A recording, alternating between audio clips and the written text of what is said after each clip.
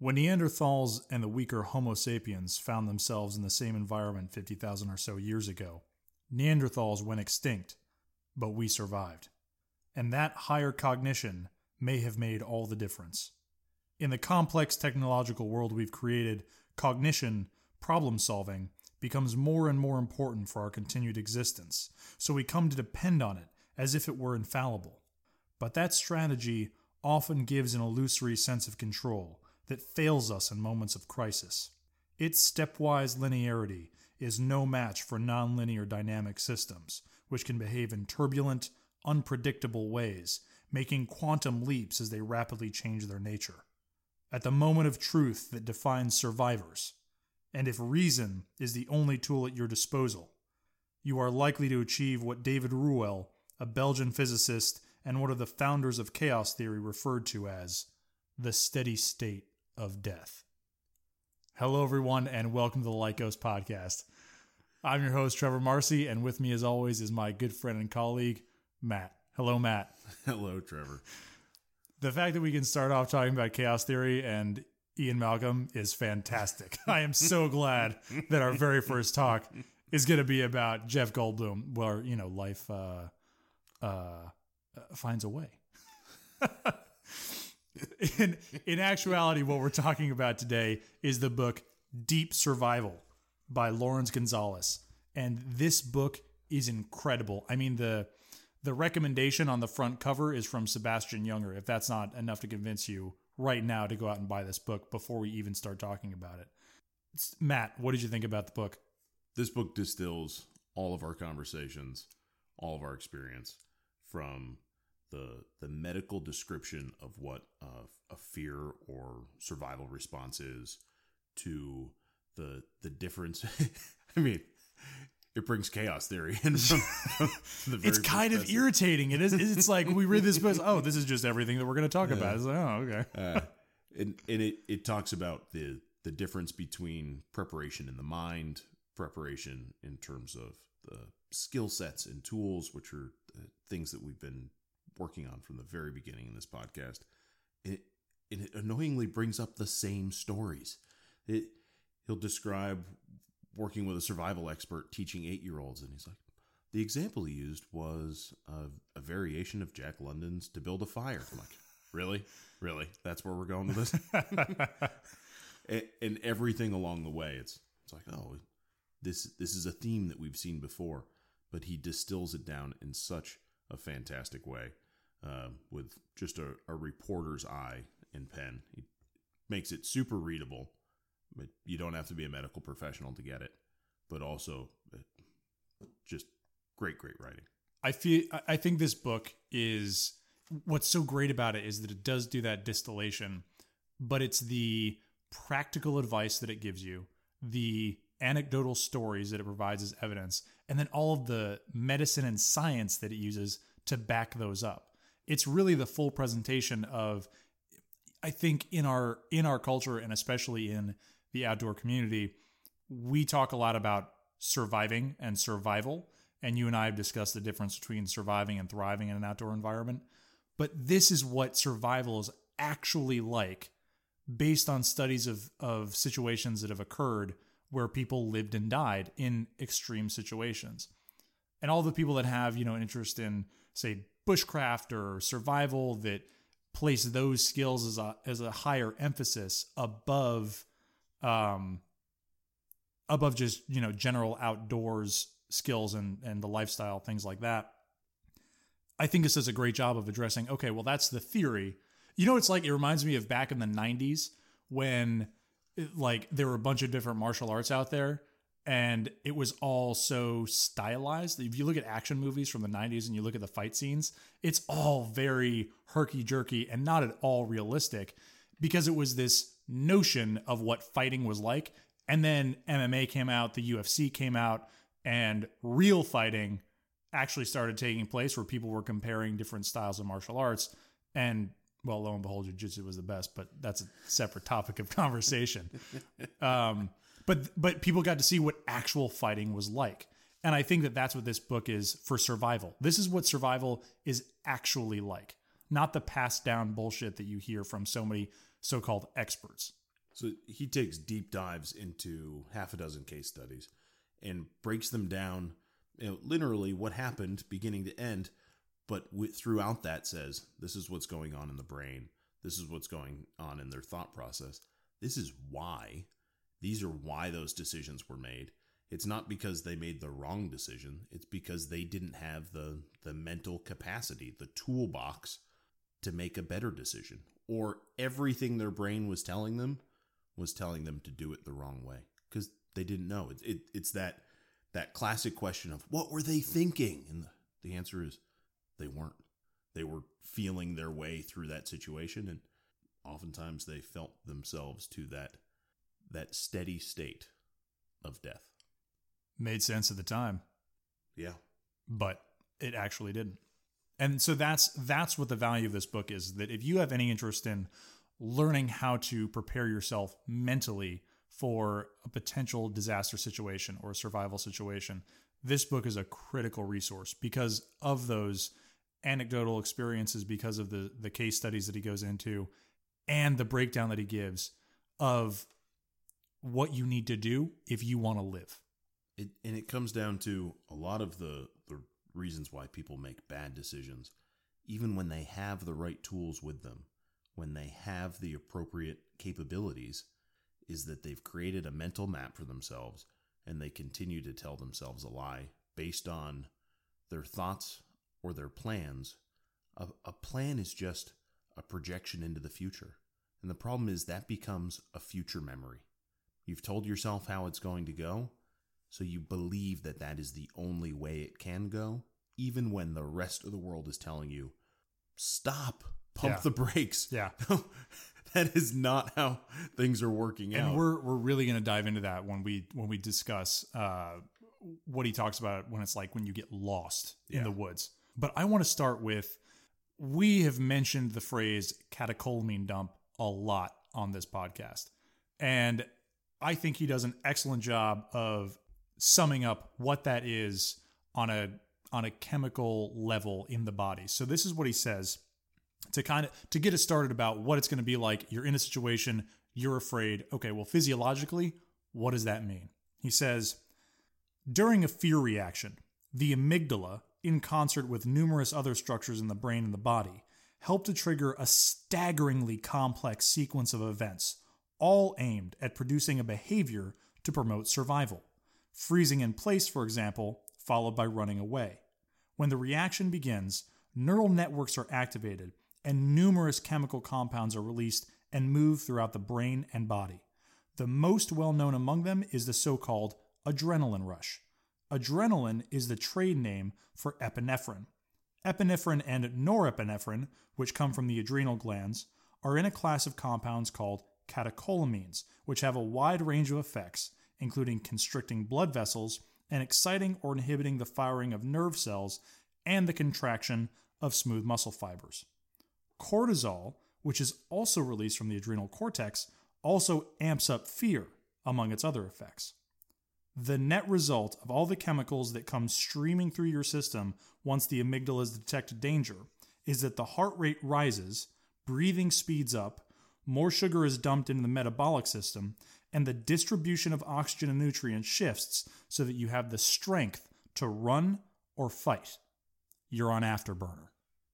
This is not a think moment. This is a feel moment. This is, you don't have to think about this happening. It just happens. And it's the same idea of the startle reflex. It's just your body's natural response, and it happens faster than you can even think about it happening.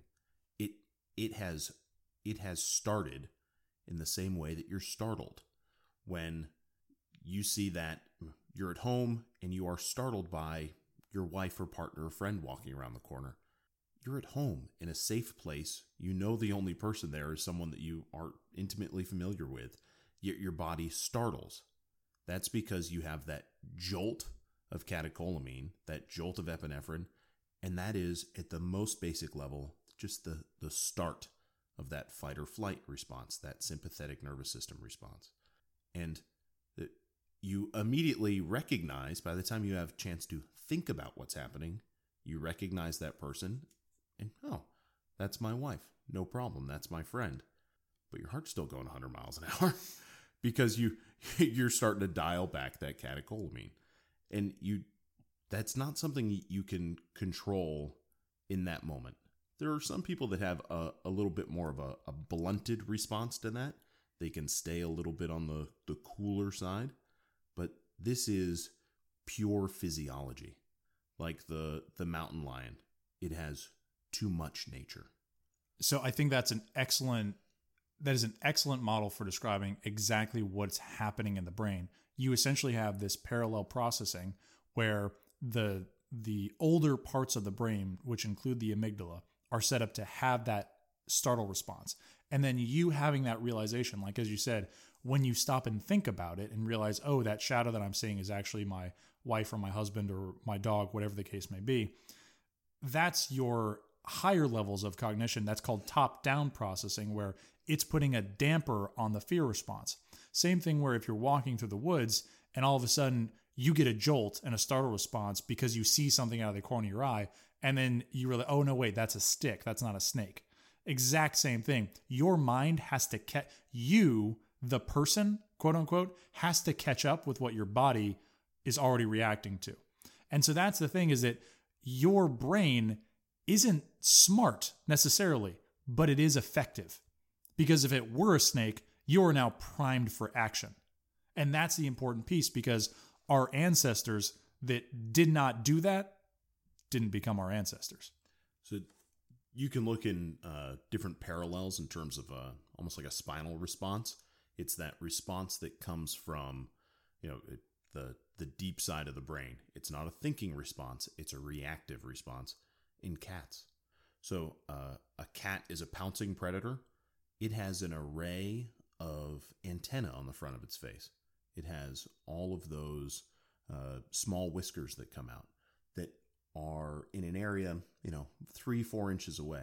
When it pounces on an animal, if that chipmunk, if that rabbit is just a little to the left or the right, it will touch that antenna, it will touch that whisker, and the cat will immediately move. That's not a think response. That's the cat is following a spinal response from its whisker to its brain to its movement that it didn't have to think about to do. It's just pure reaction. There are some studies out there that have suggested that, I can't remember what the name of the book is, I'll have to look it up, but let's say that you were going to move your arm to pick up a coffee cup, for example. The neurons that fire to move, to initiate the movement of your arm towards the coffee cup happen before your thought to pick up the coffee cup, which has tremendous implications for things like the concept of free will. But it does illustrate that there are processes that are going on in the brain all the time that we are not aware of, that are responses to the environment based on cues that we may not be consciously aware of. It proves that when I get up in the morning to make coffee, I don't have to think about it. But my body knows that it's best to just make coffee. Oh, yeah. You don't start thinking until like 20, 30 minutes after your first 2 cups. Yeah.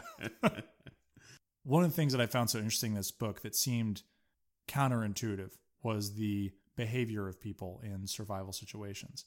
This is, again, one of those things where you think that your instincts are going to be right when you're trying to go out in the world and if something bad happens, you try to survive. I think he does a great job of showing that's not really the case, that a lot of times your instincts are wrong. And that, like we were talking about with the brain having 2 different processes going on, it's easy for your brain to lead you astray. It's easy for your brain to have a mental map of what it expects to see, and also to have the burden of your morals, your value judgments, the rules of society on it, and to make decisions based on that. So there's a case study based on lost behavior or lost person behavior, and he talks about this skilled fireman who's in decent shape, who has all the right tools with him, and he doesn't start a fire until the 3rd day of being lost, partially because he knows that he's not supposed to start fires in this part of the wilderness, and he doesn't want to break the rules. Right. He's got hypothermia. He's soaked to the bone. he's losing feeling in his feet, and he's lost. He wants to signal for help. He doesn't start a fire because he's a fireman and he doesn't want to break the rules. And you would think to yourself, what an idiot. Yeah, bro. Of course you start a fire, dude. But the point is that when you are in that situation, contextually, you're paying attention to rules that have become arbitrary. And I think that that's what he's talking about when he goes into this concept of having a mental map of the world. I want to delve into that story because I think that story is so applicable to anybody that has spent time in the backcountry, especially people who have done land navigation exercises, people that have been, let's not say lost, but bewildered for a certain amount of time. We both have a variation on that statement. My scoutmaster growing up used to say, lost, never been lost, powerfully confused for a few days at a time. Yeah. And then you have I think the quote that's I think it's Daniel attributed Boone. to Daniel Boone. Yeah. He's like, I can't admit to ever being lost, but I do admit to being bewildered for a period. A mite bewildered in the Kentucky land. So that story of the firefighter that had all of his stuff with him, it's like he was with a friend. The friend was going a little bit faster than he was, and basically they get separated. A storm comes in. He shelters up for a couple minutes and then waits for the thunder and lightning to pass. Problem was, he did not have an accurate representation of the topography in his head. He was not checking his map as they were going along, and so he wasn't exactly sure where they were, even though he had a map with him. And he gets to this point where he's talking about he's trying to get to a summit because that's where he thinks his friend is going to be. It says, he was climbing a steep slope that he was sure must be Mount Ida. It just had to be. He'd been walking all day under his heavy pack. He knew he would soon get to head down toward a cool, clear river with a string of jewel-like lakes. He could drink. The perception that he was climbing Mount Ida gave a more settled feeling to the area of his brain that was trying to create a mental map. At last, the hippocampus had something to work with. Kilp could picture Mount Ida and its relationship to his destination, and mental maps are images. Without images, we are lost. The problem is those images aren't always based in reality or truth. Right. But it's easier to follow those, especially when you're following what's basically a reward system. You're going towards safety and then the necessities of life. Warmth, water, food, companionship. I mean, this is like Maslow's hierarchy of needs. And if he follows his mental map, this picture that's in his mind, he gets all of those things. The problem is his mental map is wrong. And the reason that it's wrong is because, like we said, he was going along, he wasn't checking his map initially, and then he gets a lot of cloud coverage that comes in. He can't really see where he is, and so then he starts climbing uphill, and then he felt that steep slope that he was on must be Mount Ida because he had been looking at the map and looking at the section that covered Mount Ida and saying, oh, okay, so, that runs north-south, and then immediately to the east there's a river with some lakes. He had a good picture in his head.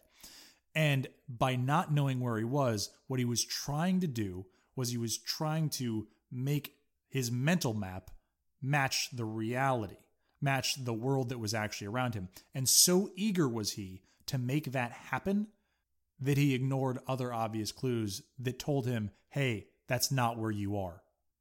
I've done this. Oh, absolutely. I mean, absolutely. If you have spent time in the backcountry and had to navigate by map and compass, you have done this. I have willed hills into existence. Truly. It's really easy to do because you can so easily convince yourself. You're like, oh, well, that could be 300 meters. Yeah. Yeah. Yeah. I could see that. It's the map that's wrong. It's the map that's so he talks about that too. It's called bending the map. So he says, someone he'd worked with, Edward Cornell, says, Edward Cornell once told me, whenever you start looking at your map and saying something like, well, that lake could have dried up, or that boulder could have moved, a red light should go off. You're trying to make reality conform to your expectations rather than seeing what's there. In the sport of orienteering, they call that bending the map. Yeah. And when he talked about it, it's like, oh, fuck, I've done that. Yeah. I felt, I was like, oh, man. I bent that map real good. That river just fucking evaporated. It's so strange. I think it's also important to point out one of the things that got mentioned in passing here is that he was climbing a steep slope and he'd been walking all day under his heavy pack. He was physically fatigued, and being physically fatigued compromises your ability to think. And frankly, so the other interesting thing is that as your body gets more and more tired, and as you get sleep deprived, and as you get really fatigued, your body starts to pay more attention to reward behaviors. It starts to pay more attention to things that release dopamine in your brain. And what that means is that as long as you're willing to convince yourself of little things like, oh yeah, that hill seems familiar, boom, you get a little dopamine release. Like, yeah, that's right, I'm lining things up. But in reality, you're fucked. You're off course, but you don't want to admit that because it makes more sense to your brain to say to itself, no, this is totally how things are. He talks, or he mentions that this is the time where it helps to sit down and take stock of what's going on. What did you say earlier? I was once told that this is when you smoke your mental cigarette. Yes. And I do that sometimes when I'm teaching wilderness medicine courses where, you know, people start to get kind of overloaded with the information that they have. And I often say, you know, the one resource we've got right now is time.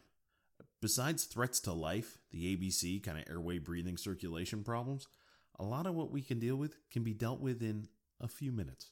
Or if you sit down and you take a puff on that mental cigarette, and you're like, huh, well, and taking stock and saying, well, this is where I am. This is truly where I know I am. These are the resources that I have. And this is the problem as I see it. What can I deal with right now? And that is absolutely actionable information. So stepwise, here's what you do. I know it sounds so familiar, but take a deep breath. Stop. Take a deep breath. And then take a step back, but actually physically take a step back from the situation. Yeah. If you are in a group of people, or even if it's like you and one other person, physically remove yourself from where you're standing so that you can see a bigger picture, even if it's just backing off maybe 3 or 4 feet. If you are like setting up your gear and you're in that kind of starting to get a little bit worried mindset, put your bag down, take a deep breath, and take a step back from your bag. Look at the trees, look at the sky, look at your bag, and think about the resources you have available to you. And importantly, the ones that you don't. Because the resources that you don't have are just as important for your decision-making process as the ones that you do have. If you don't have a GPS, if you don't have a cell phone, nobody is coming to find you because they can't. They don't know where you are. It is up to you. And recognizing that, I think, is one of the first steps. But this is the critical time where panic might begin to set in. And he talks about panic here. He says, Siratuck was the first search and rescue expert to conduct systematic research on the behavior of people who become lost in the wilderness. In Lost Person Behavior, he writes that they tend to panic. Panic usually implies tearing around or thrashing through the brush, but in its earlier stages, it is less frantic. It all starts when they look about and find that a supposedly familiar location now appears totally strange, or when they start to realize that it seems to be taking longer to reach a particular place than they had expected. There is a tendency to hurry to find the right place. Maybe it's just over that little ridge. Ugh. It's not. Let me just tell you right now, it's not. I've been over that ridge and it's not there. I've been over that ridge and then back and then over the ridge again. Once in a land navigation problem, I went through the same draw like 4 times. Crossed, went back, crossed, went back. It took me an hour and a half. It was fucking miserable. And the problem with that is you're expending calories. You're using up energy that you don't have to spend. Yeah.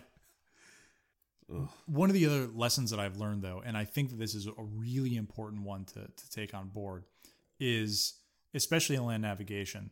Well, so in diving, it's called plan the dive, dive the plan. He makes a mention here in the book about plan the flight, fly the plan, but don't fall in love with the plan. So what I learned in land navigation was that it is really, really important to A, sit down and plan everything out before you start moving, and B, follow your plan. Stay on your azimuth, stay on your pace count, and trust the pace count and trust your azimuth, because it is really easy at 1 o'clock in the morning when there's no light to start second guessing yourself.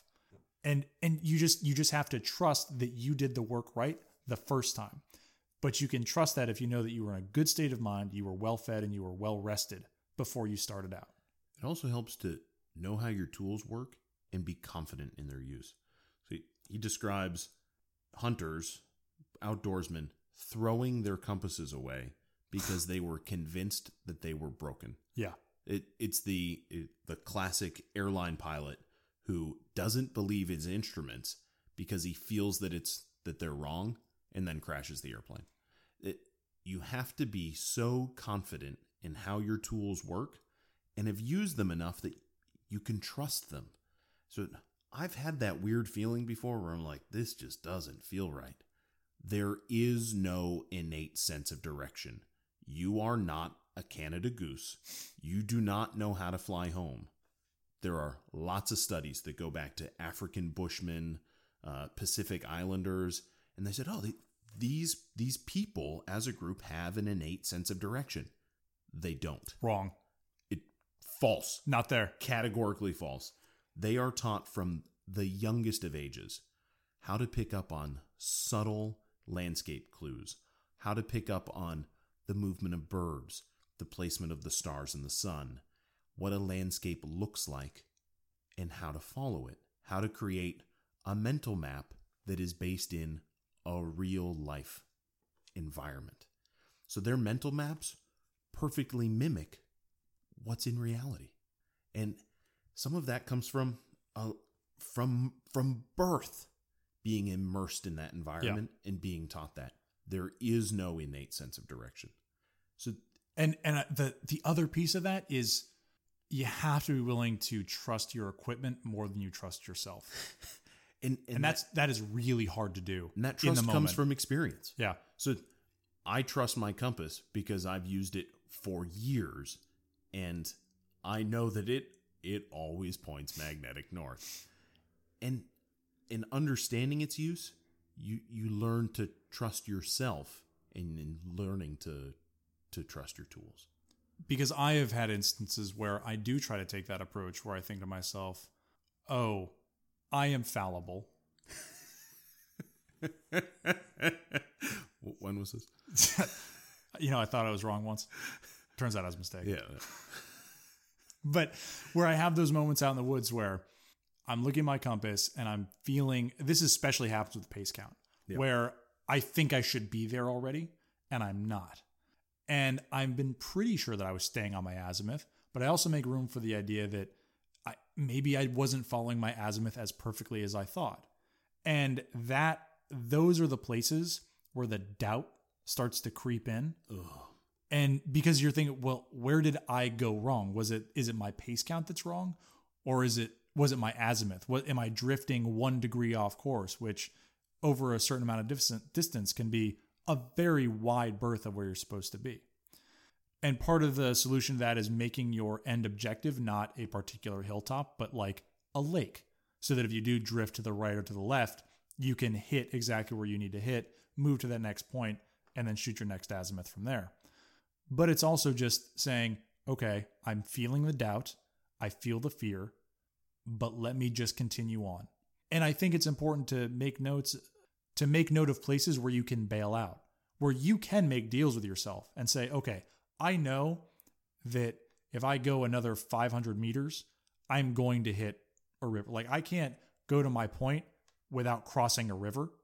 Having those backstops is really important. So having backstops and handrails, yeah, understanding what the map looks like in reality. And a lot of that comes from just the experience of immersing yourself in that environment and knowing what a map looks like, a topography map, what those features look like. on the ground.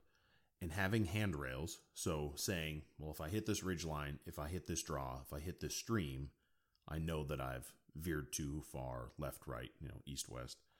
But also having those backstops. If I hit this cliff or lake, oh, well, I got to stop and turn and kind of reorient myself.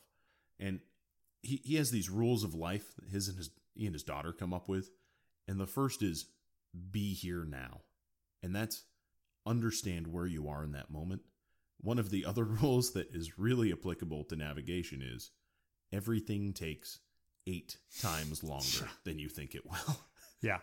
And we talk about this on backcountry trips, that when you were doing a route and destination plan, so kind of planning your day, you'd say, well, we had different times that we'd expect that on-trail travel would take, that off-trail travel would take, and then we would add time for things like group travel, season or weather, elevation gain or loss, and not just up, down too.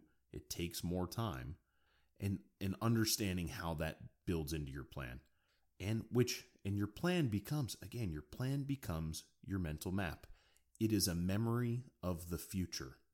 Because you've seen it that way, you expect it to happen that way, and when things deviate, when you recognize it, you have to say, well, this is reality. I have to be here now, not what I think it should be or should have been. What I want it to be. You know where this hits me the most, I think, in like a practical day-to-day is time estimates, or when I'm going to be late to something. If somebody asks me, how long is it going to be until you get there? I always give them the answer of how long I want it to take before I get there. I'll be there 5 minutes ago. Yes. Dude, you haven't even gotten out of bed yet. Yeah, you haven't got out. What are you talking about? But that's a great place where you can see it's so easy for your mind to make that little leap where it's like, oh yeah, no, 10 minutes. I can totally make that in 10 minutes. That's how long you want it to take. In reality, it's going to take you probably 20 or 30 minutes. I always double time estimates. I'm going to be out of here in like 15. Yeah. I have children and a farm. I might see you Wednesday.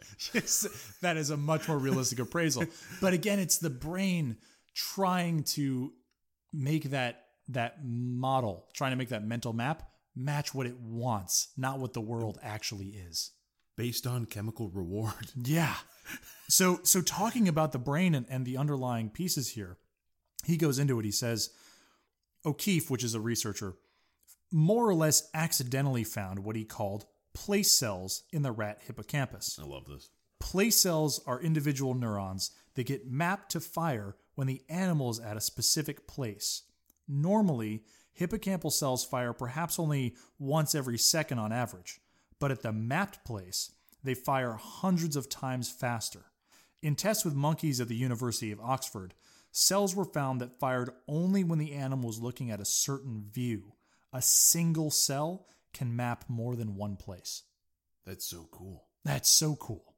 And it does a great job of highlighting how the brain actually works, and that it's a synthesis of many different cells in many different areas, all lighting up at the same time. It's like, boom, that particular distribution is that place.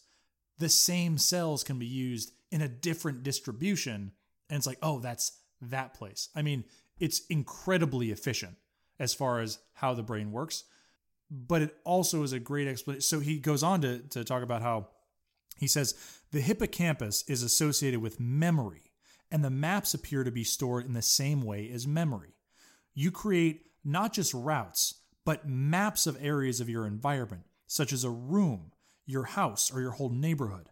Many people find, for example, that they can easily navigate around their own bedroom or even large parts of their house without the lights on, because the mental map in their brain matches the real world. Blind people often get around just fine because they have excellent mental maps. Place cells in rats fire in the dark, but stress interferes with the work of the hippocampus, making it harder to make and revise your mental maps. So when you're lost and stressed, you not only can't access them as well, but you're making faulty maps. Yeah, you're trying to update maps and you're updating them wrongly. Yeah, you're updating them incorrectly. But back to cultures that have this innate sense of direction, they're making these maps from childhood, and not of their room or their house, their entire environment. And they have that sense of direction because their maps are so detailed and so huge. And so we've talked about, we just talked about navigation with map and compass. He describes going to survival school in Brattleboro, Vermont, where he says it's more of a like old school survival, not like a military survival. This is more like almost like a Native American or indigenous, one with nature survival. And it's a lot of it's with kids, like 8, 9, 10-year-olds. And he goes with this. He says it's kind of hokey at first. Like he's like, oh great, we're gonna feel our way through the woods. But the reality is that he goes on a walk with the instructor, and they go deep into the woods, no trails. And as they're going, he stops every once in a while and teaches them about this plant, or they look at this item on the ground, or they look at this animal sign, and they get into the woods, and he turns to him and his partner. It's his photographer in his journalism career. He says, all right, bring us back. He says, I can't do that. We're in the middle of the woods. We're lost. But from that point, the instructor turns around and says, from where we're standing right now, if you turn around, you can see where we talked about that songbird. Let's go there. Mm-hmm. And they walk back to that point. And he says, we had a conversation about that specific songbird here. And that became a place. It became a story. He says, from here, looking back in the direction we came, you can see the place where we thought we saw a deer track, but it was really a vole hole. It was a den. And we had a conversation about the difference between moles, voles, and mice. And there was a story with that place. So they walked to that point. And from there he says, oh, we talked about a tree. And they walked. And without a map, without a compass, they had created a story. Yeah. And that mental map through that place, he said, I talked to him months later, and I could recount that entire walk and all of those events. And I could still, in my mind, perfectly see that pathway through the woods where there was no trail. And the natives of Australia, they have a way where they have mapped basically the entire continent, and they're called song lines. Yes. And this is a book my father has recommended that Trevor and I review, so it's probably going to come up. Oh, we're going to do it. But part of song lines is that the Aborigines have created these paths of great distance, but the path is mapped out in a story or a song, and that you can get from one place to another based on the story or song that describes its path. And the amazing thing about that is that you could navigate even if you had never been to that place before, because you knew the story, because the story is the memory and the memory is the place. You've essentially coded a physical reality. Richard Nelson describes this. It's describing, it's having a, not a community, but having a societal awareness of a place, of an event that you yourself hadn't experienced. But because you'd heard the story, you'd sang the song, you had created a mental map of that event, of that location, and you knew it, even though you'd never been there. Yeah. I mean, map and compass be damned. I think something that really highlights so talking about that inherent sense of direction, this is something that I've mentioned to you before that I've noticed. When I take my dog for a walk, sometimes I'll be out in a park with or a forest with trails in it that I'm not that familiar with. And then it gets dark, and just for fun, I kind of don't turn on my headlamp. Yeah. And even on a really overcast night where it is very, very dark, but I can still kind of make out some shapes. I follow my feet. It's like the less I try to concentrate on where I'm going or where the trail is, the more accurately I seem to follow the trail. And what I attribute that to is, one, having been on a lot of trails in my life, but also the brain understanding that corridors don't naturally happen. That a trail is this unnatural thing that happens in a forest, And even at the very edges of your perception, you're aware that, oh, that's that's weird, that's different, and you know that that's where you should be going. Yeah, it's kind of the space between. Yeah. So I've hiked parts of the Long Trail that often don't get a lot of traffic, and there are times when you're on a very defined trail, but you'll go what seems like miles and not see the characteristic white blaze that is the trail marker. You know, you might go half an hour or something and not see a blaze, but you're on the trail. There are times when you're like, I haven't seen a blaze, but you can almost feel the trail. You know that that's where it goes. It's also why sometimes, especially New England, where we were old farms but is now often wooded, you'll walk through the woods and you'll kind of get this sense, and you kind of look left and right, and you can see old roadways or pathways, and it's that unnatural clearing of trees. Yeah. Sometimes you will feel a rock wall or an old foundation before you see it. Like you get this sense that there was a pathway here because the line isn't natural to the woods. And you kind of pick up on it, and then if you look into it, oh yeah, you can see, oh, this is where that road went. And so I think this is the small jump that's really important that kind of ties it all together, where now let's imagine that you are fatigued, you're a little bit cognitively compromised, you haven't eaten enough, and you start to get these feelings. And now you are trying to make yourself feel better, and so you start to trust your gut more than you stop and think about what you should be doing next in this potentially precarious situation. And talking about the hippocampus further, he says, interestingly, the hippocampus, which tells you where you are and where you're going, if the map is right, does not control the seeking of a goal. The urge to get to a specific place, the drive toward a goal, appears to be emotional. That makes sense since the amygdala helps trigger action, especially as it relates to survival. Rats who have had the lateral nucleus of the amygdala destroyed lose their drive to get to a particular place. So, place and motivation are integrally connected, which may explain what keeps people moving when it would be safer for them to stay still. He says, you know who doesn't have this problem? Young children. I know. I love when he talks about the survival cohort with the greatest percentage that survives is the ages of 4 to 6. Yeah. So, but then one of the... But then the least successful is 7 to 12. Yeah. It's like, you're a child, a young child. You'll be fine. Oh, you're an adolescent? You're going to die.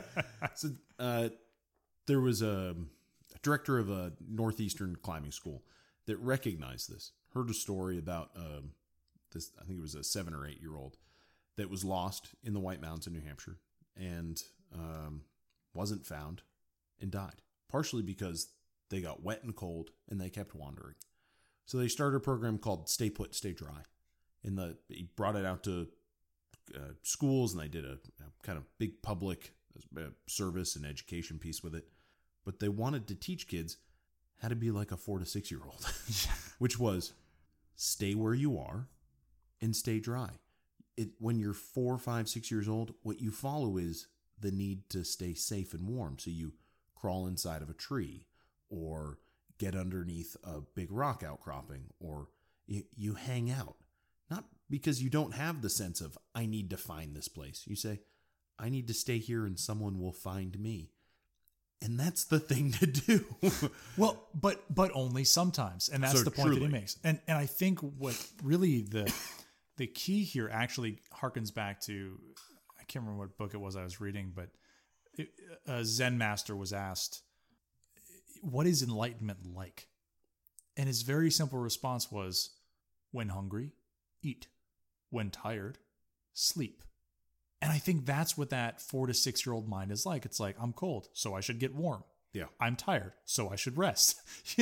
and the point is that the 7 to 12 year olds, they have developed enough of an executive function where they can supplant those impulses and say, no, I should keep going. But they haven't developed the judgment and experience of an adult to know when to ignore basically that logic and reason. They feel their way into it without thinking about it. and they can feel themselves into a bad place. So let's get back to the story of the firefighter that got lost while I was hiking. Gonzalez makes this point. He says, admitting that you are lost is difficult because having no mental map, being no place, is like having no self. It's impossible to conceive because one of the main jobs of the organism is to adjust itself to place. That's why small children, when asked if they are lost, will say, "No, my mommy is lost." The sense is, I'm not lost. I'm right here. But without a mental map, the organism can't go about its business, and it rapidly deteriorates. And then he goes on shortly thereafter to make the point, anytime you find yourself thinking it's easier to go around a mountain than over one, you know there's trouble upstairs. And yeah, I have had that sensation of, I don't want to admit when I'm lost. In the times when I have been lost, I know that it was probably 30 minutes prior, or maybe an hour, that I should have admitted to myself, you know what? I don't know where I am. Because I had that creeping suspicion. I had that feeling, that little tingle in the back of your brain that says, something isn't right here. But then I ignored it and I continued to push on. And that was a mistake. And I think it's because it is hard for us to admit that we're lost. I mean, not to mention our ego being tied up in it. Oh, God, don't talk about that. No, I am a competent outdoorsman, goddammit. I, much like Daniel Boone, don't get lost. I am the leader. I know everything. Yes, I am the decider, and I decide that I am not lost. Yeah, that's been me more than once. And it was the same with this guy, this firefighter. It says that when he had set out on August 8th, Killip had been a healthy, competent, well-equipped hiker. His pack contained everything he needed to survive at least a week in the wild. Now, just over 2 days after taking a wrong turn off the Continental Divide, he was huddled on an icy mountainside, exhausted, hungry, badly dehydrated, injured, and dangerously hypothermic. What had begun as a small error in navigation had progressed, step by innocent step, to a grim struggle for survival. And that is the most important statement right there. You think that it's never going to be you. Bro, it's you. This is you, and it's happening to you right now. Yeah. Step by innocent step. That's what happens. And his reason and emotion are incapacitated. I mean, and not by his own doing here, or maybe by his own doing, but not by choice. Gonzalez writes, everyone who dies out there dies of confusion. There is always a destructive synergy among numerous factors, including exhaustion, dehydration, hypothermia, anxiety, hunger, injury. So, wood shock, which can now be explained in the more precise terms of neuroscience, led Ken Killip to frantic, poorly planned actions. Those stresses and actions incapacitated him even further in a tightening spiral until reason and emotion, instead of working in harmony to produce correct action, became like two drowning swimmers, yes, dragging each other down. Exactly. So he's not just fighting his mind, he's fighting his body at this point because he is cold, tired, hungry. He doesn't have the basic physiologic functions just to keep his body going, let alone to feed his brain where he can make good decisions. So his emotion, he's exhausted, and his reason, his ability to think, are impaired. You put the wrong mental map on top of that, and then a little bit of ego, and it's no surprise. And you're dead. Well, and then actually you can't do anything else. You're just dead. Yeah, there is no next step. No, and sorry. So let's talk about what the research says about getting lost and people that get lost in the woods. Gonzalez writes, the research suggests 5 general stages in the process a person goes through when lost. In the first, you deny that you're disoriented and press on with growing urgency, attempting to make your mental map fit what you see. Fucking check mark. Check one. In the next stage, as you realize that you are genuinely lost, The urgency blossoms into a full-scale survival emergency. Clear thought becomes impossible, and action becomes frantic, unproductive, even dangerous.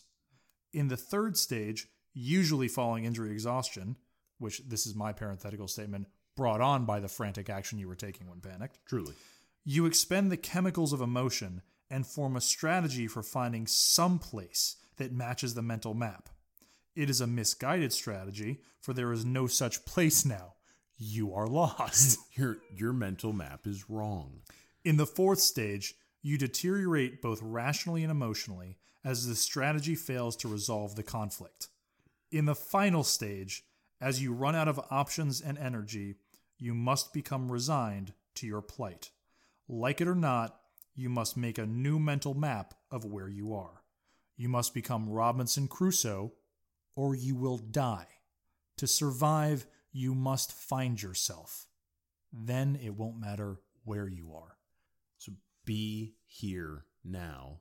The faster that you can get to that level of acceptance and then start to build a mental map based on reality, based on what is right in front of you, the faster that you will survive. Dude, this could apply to just like life in general. You know what? I'm going to read it again. To survive, you must find yourself. Then it won't matter where you are. Are you fucking kidding me? I'm going to let y'all ruminate on that for a second as I take a moment. I thought we were done with finding things out. Apparently not. Apparently not. Nope. Yet again, here we are. And then he goes on to tell this story about a search and rescue expert who said, I have photos of a man who settled into a cozy bed of pine needles after removing his shoes, pants, and jacket and setting his wallet on a nearby rock, he told me. In the photos, he seems so peaceful. It's hard to believe he's dead. The photos have special significance for me because I help coordinate the search. Whenever I start to believe I'm some hotshit SAR expert, I pull the photos out and I'm over it. Yeah.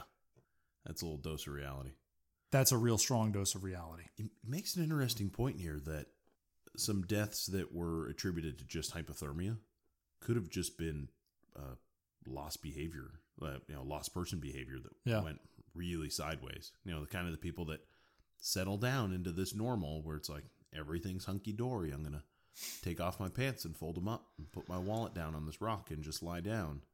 In fairness, though, it's hard to tease that out from hypothermia because, as we know how hypothermia affects your cognition and decision-making abilities. This is synergistic at the best example of the definition. These are multiple things coming together that are creating an effect that is greater than any one of them separately. So what happens with the firefighter? Well, this is the end of that story. Killip pulled himself together. He put on his fishing waders and started walking around to get warm. He made a fire and built a makeshift shelter using his garbage bags. Killip had entered the final stage that separates the quick from the dead. Not helpless resignation, but a pragmatic acceptance of, and even wonder at, the world in which he found himself. He had at last begun to model and map his real environment instead of the one he wished for. He'd worked out his own salvation. He had discovered the first rule of life: be here now. That final stage in the process of being lost can prove to be either a beginning or an end. Some give up and die. Others stop denying and begin surviving. You don't have to be an elite performer. You don't have to be perfect. You just have to get on with it and do the next right thing. That passage right there, I want to tape that to my face. I know. Tattoo it on my eyeball. So be here now. Take ownership of that time and then start to rebuild that mental map with what's right in front of you. And again, that mental map you're creating now is based on reality because it's what's right in front of you, and then you expand from that.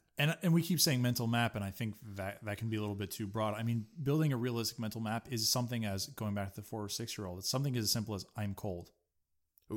It start with what's on you, and that mental map for him is put on a pair of waders and warm up. Take care of what's right in front of you. And part of that is taking stock of taking stock of what your resources are. And, at this point, you've gotten to the point where the most important thing to you might be that, that all difficult to synthesize positive mental attitude, where it's trying to find that one thing that makes you keep going, where you decide to say, all right, what do I have? What do I need to take care of? Let's take care of this moment now. Let's just have to do the next right thing. Be here now. And I guess that's the hard part. That is the beauty and the difficulty, because the thing that leads you to death is a bunch of really small, innocent steps. Stumbles. And the thing that leads you to life is a bunch of small, innocent steps. But they're more deliberate. Yes. So if they are absolutely taking stock of what you have and saying, well, first, he describes it as sometimes called the rule of threes. You can survive 3 minutes without oxygen. You can survive 3 hours without shelter, 3 days without water, 3 weeks without food. So taking care of your rule of threes. So, well, I got to stay warm and dry. Let's fix that. And then once that's done, I have shelter, I'm comfortable, I'm dry. Well, let's figure out some water and kind of moving on from there. In the Air Force survival school that he went to, they don't even think about food. It's like, we don't worry about it. Yeah. Pilots are going to be picked up within 3 to 4 days. We don't teach them how to get food because it doesn't matter. You can go 3 weeks without it. Like, jeez. Which, again, is that's both a good thing and a bad thing, because that works so long as that's an accurate representation of the world. So long as you get picked up within 3 days. So long as you get picked up within 3 days, then it's a great plan. If you don't, well, now you got some fucking issues. Yeah. And this is the point that he makes when he says, one of the toughest steps a survivor has to take is to discard the hope of rescue, just as he discards the old world he left behind and accepts the new one. There is no other way for his brain to settle down. Although that idea seems paradoxical, it is essential. I know that's what my father did in the Nazi prison camp. He made it his world. Dougal Robertson, who was cast away at sea for 38 days, advised thinking of it this way. Rescue will come as a welcome interruption of the survival voyage. Guaranteed he was British. Yes. That kind of subtlety and wit really only comes from the Brits. But that, I think that goes back to the conversation of between staying put and making moves to go someplace. If you are making deliberate moves and taking deliberate action, that's different than just feeling it out and figuring it out as you go along. There's a difference between stepping and stumbling, and making those deliberate steps is better than stumbling through the woods. The other thing that I think is essential about that is talking about the staying in place versus moving. Staying in place is a great way to jumpstart your apathy. He's talking about a survival instructor that he knows, and he was discussing some of the mistakes that the survival instructor felt he had made in his past. And he had led this one particular group of Air Force men out through a snowy field. And it says, his class had been crossing a vast field of slushy snow, which made the going rough. The pilots began to suffer from fatigue, but Kearns kept driving them. I now realize that was a mistake, he said. As the temperature dropped, darkness came down like a curtain. Suddenly, everybody wanted to give up. They just sat down and lost all their will. Apathy is a typical reaction to any sort of disaster. And if you're exhausted in a field of snow at sundown in the mountains, you're pretty much about to witness the simple disaster of nature separating you permanently from everything you know and love in this world. I love that. That apathy can rapidly lead to complete psychological deterioration. Then you sit down and hypothermia sets in, which produces more apathy, a more profound psychological deterioration, and ultimately death. I mean, those are the stakes. That's what we're talking about. We were talking about the difference between dying and living. And sometimes living means you don't sit down and accept this new... It's a very subtle distinction, isn't it? That difference between accepting your new mental map of the world and suddenly becoming complacent with it. Right? I mean, because you can say, oh, this is my life now. I better sit down and wait for rescue. Or you can say, this is my situation. Now what do I do to self-rescue? Yeah.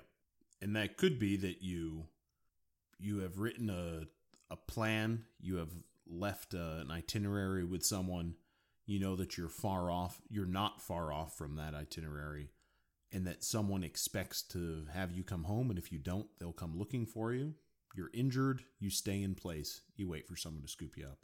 But it could also be, I'm in a plane crash, I'm stuck under triple canopy jungle, there's no way I'm getting found, I have to be my own rescue. I have to get myself out. And I would say, err on the side of believing that no one's coming for you. For the pure sake alone of, it gives you something to do. Gives you a job. Yeah. So that's a difficult choice to make. And I think you have to use reason in those moments. So once you've settled in and gotten to the point where you're through that fifth step of survival or getting lost in this case, maybe you've been made lost. But having that understanding that, well, I got to take stock of what I have. What are my options? What are my resources? What are the reasonable chances that someone's going to find me here? And am I better off having myself be found, getting myself out? Later on, he mentions this one passage, and I just want to read this real quick. Ultimately, it is the struggle that keeps one alive. What seems a paradox is simply the act of living. Never stop struggling. Life itself is a paradox, gathering order out of the chaos of matter and energy. When the struggle ceases, we die. Scientists have long observed the seeming mystery that you can will yourself to die. And that's really, as long as you are struggling to live, you're still alive. Yeah, I'd rather will myself to live. And so, but that is the necessary corollary, is that if you can will yourself to die, you can will yourself to live. And there are many examples in this book and just in life where that's true, that you can will yourself to survive, to live. But I also very strongly take on the qualification that you do not rise to the occasion. You fall back to your highest level of training. Yeah, the map and compass doesn't just teach you how to use it. You can't will yourself to know. You're not Keanu Reeves in The Matrix. You can't just, I know Kung Fu. No, motherfucker, you don't. You're going to die. Yeah. At the end of the book, Gonzalez lays out 12 rules for survival. And I think really, that's when we talk about falling back to your highest level of training, that's what we're talking about here. Taking all of this information and distilling it down into practical, actionable intel that can be applied real time when you're in one of these situations. So we've already established that one of the hardest parts of being in a survival situation is internalizing and acknowledging the fact that you are in a survival situation. That's step number one. That comes before everything else. Because once you make that choice, that changes the prism through which you view problems and the choices that you make. Like, fuck the fact that you can't make a fire in this part of the woods. It simplifies things. It really does. To a certain degree, this is when people that are not bound by rules, that understand. I don't know anybody like that. Yeah, no. When you say to yourself, you know what, the rules of death don't apply to me right now. I'm going to live and survive, and fuck them. I'm going to build a fire right now. Exactly. And the only rule that you have in a life or death situation is this one: live. Truly, that's your rule. Yeah, live. Let's talk about his his 12 rules. Number 1 is perceive and believe, or look, see, believe. He kind of breaks these down so they're easy to remember, but that's what he's saying. Look, see, believe. And that's what we're talking about, getting yourself out of denial and appraising your world for as it actually is and what your situation actually is. The other piece of that too, and he mentions this here, is that if you have this belief, for example, like I've broken my leg, that's it, I'm dead. If you have that belief, that can shut you down. A more accurate interpretation of that is, I broke my leg. This is just another factor I need to deal with.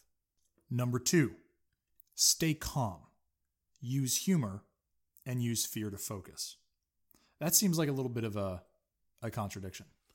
So, and almost all of the kind of parenthetical asides here are contradictions. It's annoying, but they're true. It's that use humor, use fear. So fear is that perfect focus, and it brings you back to reality. Well, this is the reality of the situation, but what's going to happen, right? What am I going to do? Die? It'll be fine. So being able to use humor in these situations, and it's any sort of stressful situation, using that kind of dark or gallows humor, that's what can make you able to deal with that stress. Anybody that works in medicine, in the military, in law enforcement, you know exactly what we're talking about with the dark gallows humor. Tell the story. I mean, it's just such a great anecdote. It's also just a great example too. But so there's a ethicist who is also a comedian who wrote a piece for a medical journal about the ethics of gallows humor.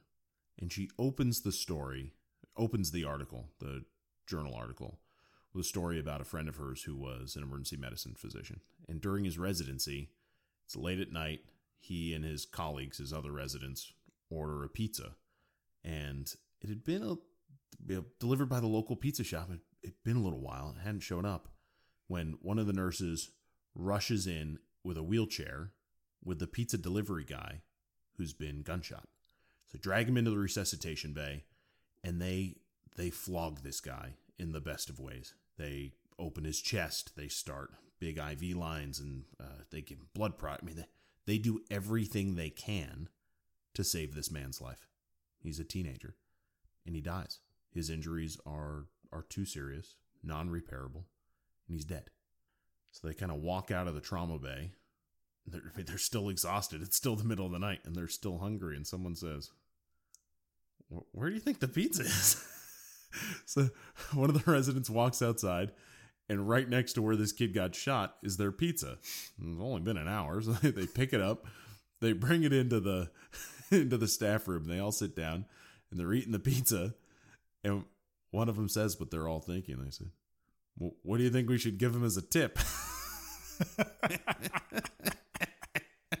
It's like, oh God! So it's the number of jokes that I have told about. Yeah, the resident, this physician now, emergency medicine physician, tells the story to his friend, who's the author of the article. He basically says, "This is something that has bothered me over a career of 25 or 30 years. How was that appropriate in that moment?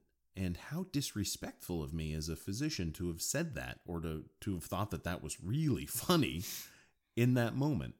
And she basically says that that's not a joke that you would share with the patient's mother.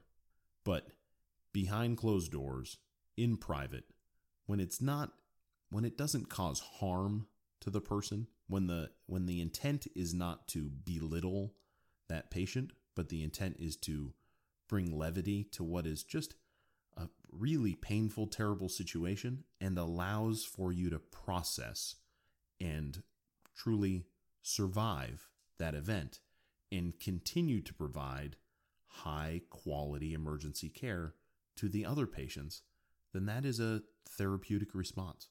What you're doing with that dark gallows humor is allowing yourself to process what would otherwise be an event, a situation that your mind could not wrap itself around and continue to work as a high level competent physician. It's part of the psychological immune system. And there was an interesting study that came out a couple of years ago that it shows that we have actually a very good psychological immune system, and that most people recover from very significant traumas after about 4 months. Now we're talking about things like the death of a child, the death of a spouse. Most people return to a normative level of kind of day-to-day life after about 4 months. And things like gallows humor, for people that are constantly exposed to these stressful, awful situations, is a way that the mind compensates for that. Because if you were to take that at just face value, what happened? They were tired and hungry, so they ordered a pizza. Because they ordered a pizza, that pizza delivery guy came close to the emergency department, got robbed, got shot. They tried to save him and failed. I mean, what are your alternative options there? Guilt? The other emotions that attenuate on that are not helpful for the other patients that you need to take care of. And you have a job. You have a responsibility to the other people in your department. I mean, I'm going on 15 plus years of emergency medicine, pre-hospital and in the emergency department. And there are events, there are situations that I've been exposed to that if I didn't have the support of the people that I work with, and if I couldn't to a certain degree laugh off what had happened, would be crushing, would make me not able to be an effective resource, would remove me from my department. And to a certain degree, you got to be like, that sucked. Yeah. Let's tell a funny joke about it. Some Dismiss it. Some of the funniest fucking things that have happened were at the time really, really shitty. Oh, terrible. Jeremy, no. But the ability to kind of he describes it when he's on an aircraft carrier. The safety brief is in what to him is a foreign language. He hears this whole safety brief and he's like, "What the fuck are they talking about?" And then he kind of is able to discern what they mean after being with them for a few weeks. But in the same way, we use our own vocabulary, we use our own humor, and we banter back and forth in a group of people that work to save lives. And we wouldn't be able to do that job if we couldn't process that in the moment and then step away from a resuscitation, a death, an arrest, and move right on to caring for someone with belly pain or a kid with a broken arm. And being able to step away from what is truly life or death to the mundane of medicine. And we owe every patient that capability. And if that's with a little bit of gallows humor, then that's how you get through. Seems like a fair price. Yeah. So going back to the rules, number 1 was perceive and believe. Number 2 is to stay calm, using humor or using fear to focus. Number 3 is think, analyze, and plan. So this is where coming up with that next right step comes in. This is the what am I going to do next? Not 3 weeks from now, not even 2 days from now. What am I going to do next? And this again goes back to things like I am tired, so I should rest, or I am cold, so I should find a way to warm up. These are important pieces, and they can become part of a plan where, okay, after I'm warm, then I'm going to be able to gather some more wood for a fire, or, whatever the case may be. Little steps. But once you have them laid out in a cohesive order, now you're starting to work on something. You're working towards something. So this is the distillation of be here now, where it's reframing your reality and saying, this may be a hopeless situation, but my expectation, what I'm going to act on, is success and survival. Rule number 4, take correct, decisive action. Be bold and cautious while carrying out tasks. Again, it's that contradiction that he puts in the parentheses. But that's what you need to take correct, decisive action. And that's if you decide that you're going to go do something, you go and do that thing. If you're going to build a fire, you build that fucking fire. But it's taking an insurmountable task and breaking it down into small tasks, small jobs. It's maybe not focusing on yourself, but focusing on someone else who's also injured. And sometimes that focus on something or someone else is what gives you the purpose to survive. Even if they're not there. I think it's important to remember. So I used to always teach like a 10 essentials, kind of almost survival kit portion of the wilderness medicine courses that I did. And it was a little hokey, but I would often take a picture of my family and slide it into my emergency preparedness kit, small pocket-sized survival kit. And as part of that, I'd say, the most important thing inside of this kit, it's not the matches or the fish hooks or the Mylar space blanket. It's this picture. It's my wife and it's my kids. And for me, that's a reason to get through this event. It's a reason to get home. Number 5, celebrate your successes. Take joy in completing tasks. So yeah, if you set out you know what I think of immediately? I think of Tom Hanks. I have made fire. Oh, before you said that, he's going to say Tom Hanks. Of course, mind meld. But it is celebrating the things that you were in a survival situation and then you've had enough wherewithal to make a decision about a task that needs to be executed. And then you execute that task. Fucking good for you. Mental high five, because that's awesome. And it's exactly the sort of thing that's going to keep you alive. It prevents that descent into hopelessness. Never tell yourself that's not good enough. Yep. Rule number 6, count your blessings. Be grateful you're alive. That's fundamentally in that situation. You could have died in the plane crash. You could have died when the boat crashed. You could have died 3 hours ago, but you didn't. You are alive right now, and that is something to be grateful for. Number 7, play. Sing, play mind games, recite poetry, count anything, do mathematical problems in your head. This is something I'm bad at. We talked about this earlier. This is what I need to focus on. And maybe throughout life, but certainly in a survival situation, I become so task-oriented, so focus on this, do this, then that, then this, then that, and just working that problem that I sometimes forget to... The example we talked about was on Histories Alone. I think it was season 2.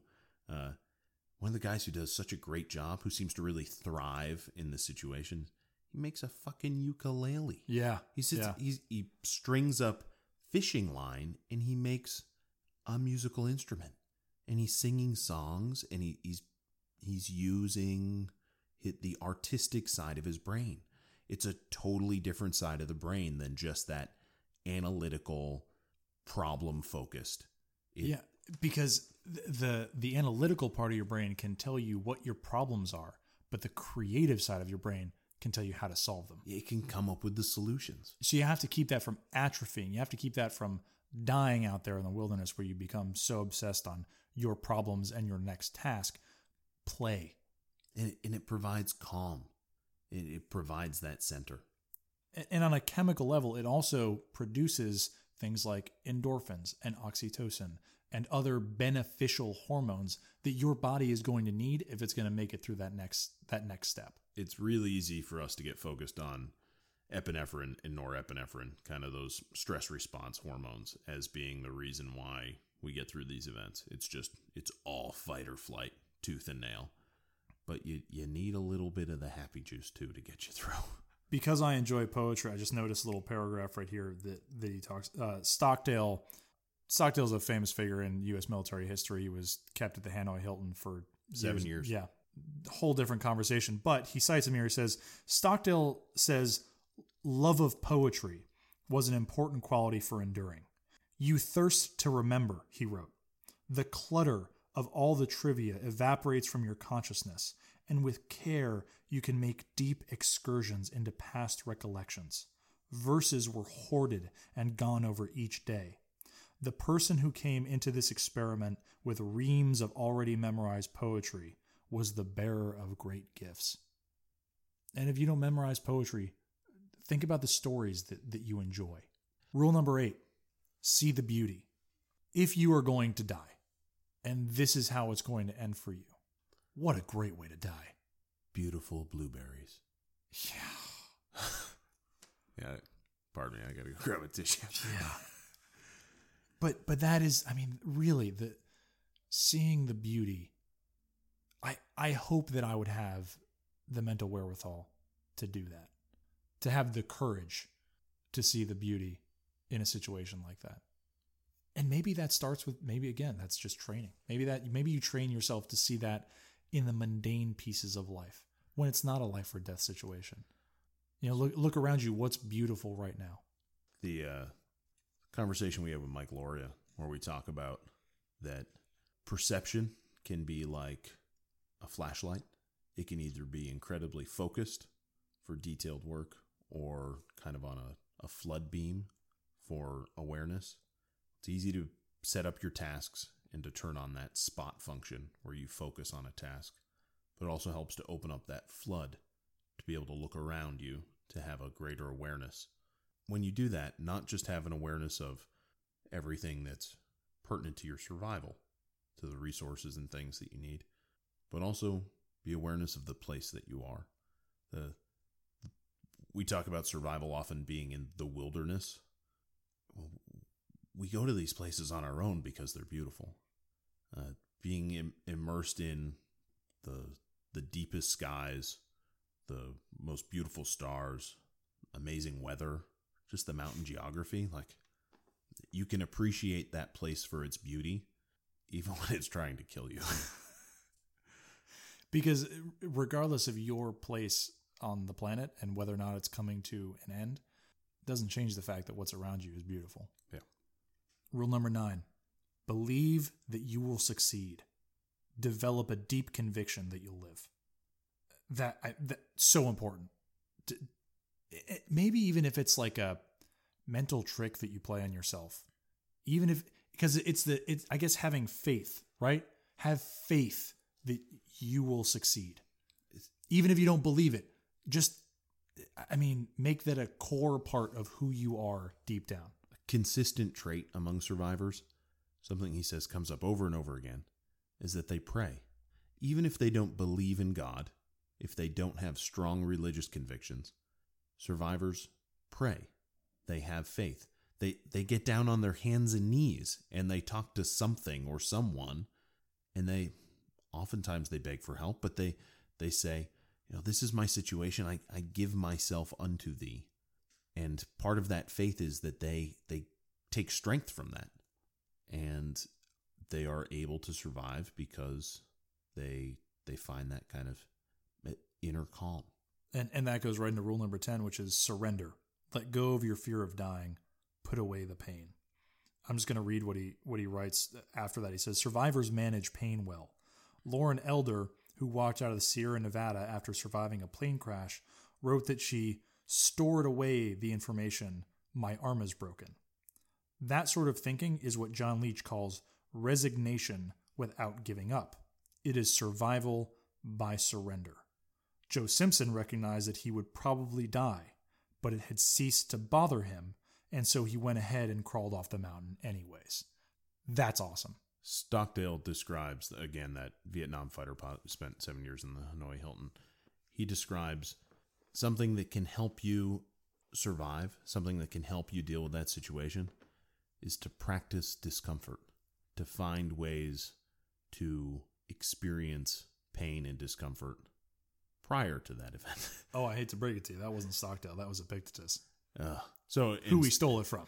So in Stockdale talks, if you read about Epictetus in kind of modern resources, they often mention Stockdale because he says that Epictetus' writing helped him survive.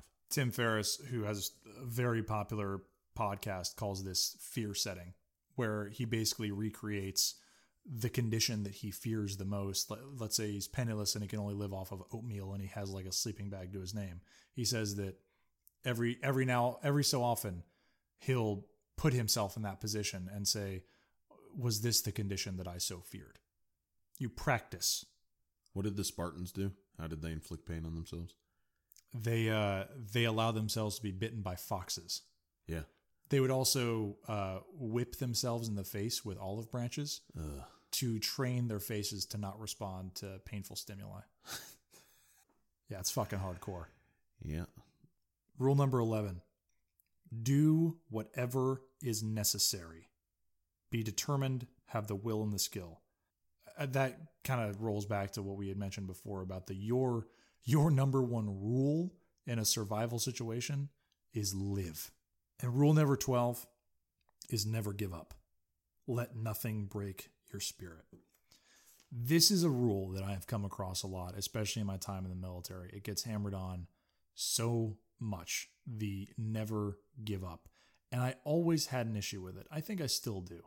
That dictum of never giving up. It's like, well, maybe what you're doing is stupid and you should give up. Like, never quit sounds great, but maybe you should quit what it is that you're doing because it's dumb. And I think saying never give up is too easy, but the underlying message is that you don't give up on yourself. Don't give up on who and what you are internally. What you're doing may not be the right course, but for who you are inside of yourself, never give up on that person. Never give up on what you could be. Never give up on living. That's what you don't give up on. Gonzalez writes this as finding opportunity in adversity, and saying this is an insurmountable problem, but if I beat it, I'm doing all right. And I think about some of the things we've discussed before, like the conversation of death and deciding to die. I don't look at that as giving up. And the reason why is because it's on your own terms. Exactly. Even if it's inevitable, it's going to be on your own terms. That's the difference. It's like, I think giving up is that, okay, I am just now going to let context do what it wants to me. It's just like, no, you don't lie down, and you don't lie down to die. You choose that this is how I am going to die. Yeah. And then you are true to yourself. Then you have not given up. You don't give up and die. You make the conscious decision that this is the time when your life has reached its end. So thank you, everybody, for joining us today. You can review the podcast on iTunes, subscribe, whatever you'd like to do. If you have suggestions for how we can improve, please let us know. That interactive feedback, that revision loop of self-improvement is essential for us making a better quality podcast. And that's really what we want to do. We want to put out good quality content in the world. So, if you have suggestions on what we can do better or things that you like that we're doing, please let us know. If you're interested in supporting the podcast, there are a couple different ways you can do it. First, if you'd like to get the books that we talk about for yourself, you can access the Lycos reading list through the Lycos Designs website, which is www.lycosdesigns.com/podcast. We'll post links to the books on Amazon, and going through us to get your books is a great way to support us. Now, the disclaimer. We don't do the podcast to talk about Lycos Designs. We started it to explore topics that talk about the relationship human beings have with the natural world, about human beings in nature and by proxy, human nature. And we wanted to build up a community of folks that are invested in that same idea, that want to have those same kinds of conversations. So if you want to know more about what we do as a company, please feel free to check out our website, but we probably won't be going into it too much on the podcast itself. Furthering that idea of community, you can connect with us on Instagram at Lycos Designs, Facebook, the Lycos Designs website. I personally read all the feedback that gets sent to us. So if you have something that you'd like to share, please know that it will be heard. Matt, final takeaways. Gonzalez writes in the opening of the book, the maddening thing for someone with a Western scientific turn of mind is that it's not what's in your pack that separates the quick from the dead. It's not even what's in your mind. Corny as it sounds, it's what's in your heart. We push skills and tools and mindset a lot on this podcast. And mindset, to a certain degree, is what's in your heart. It's what you make of it. And the only rule is you have to survive. And with that in mind, go outside, stay there, and find your inner wolf.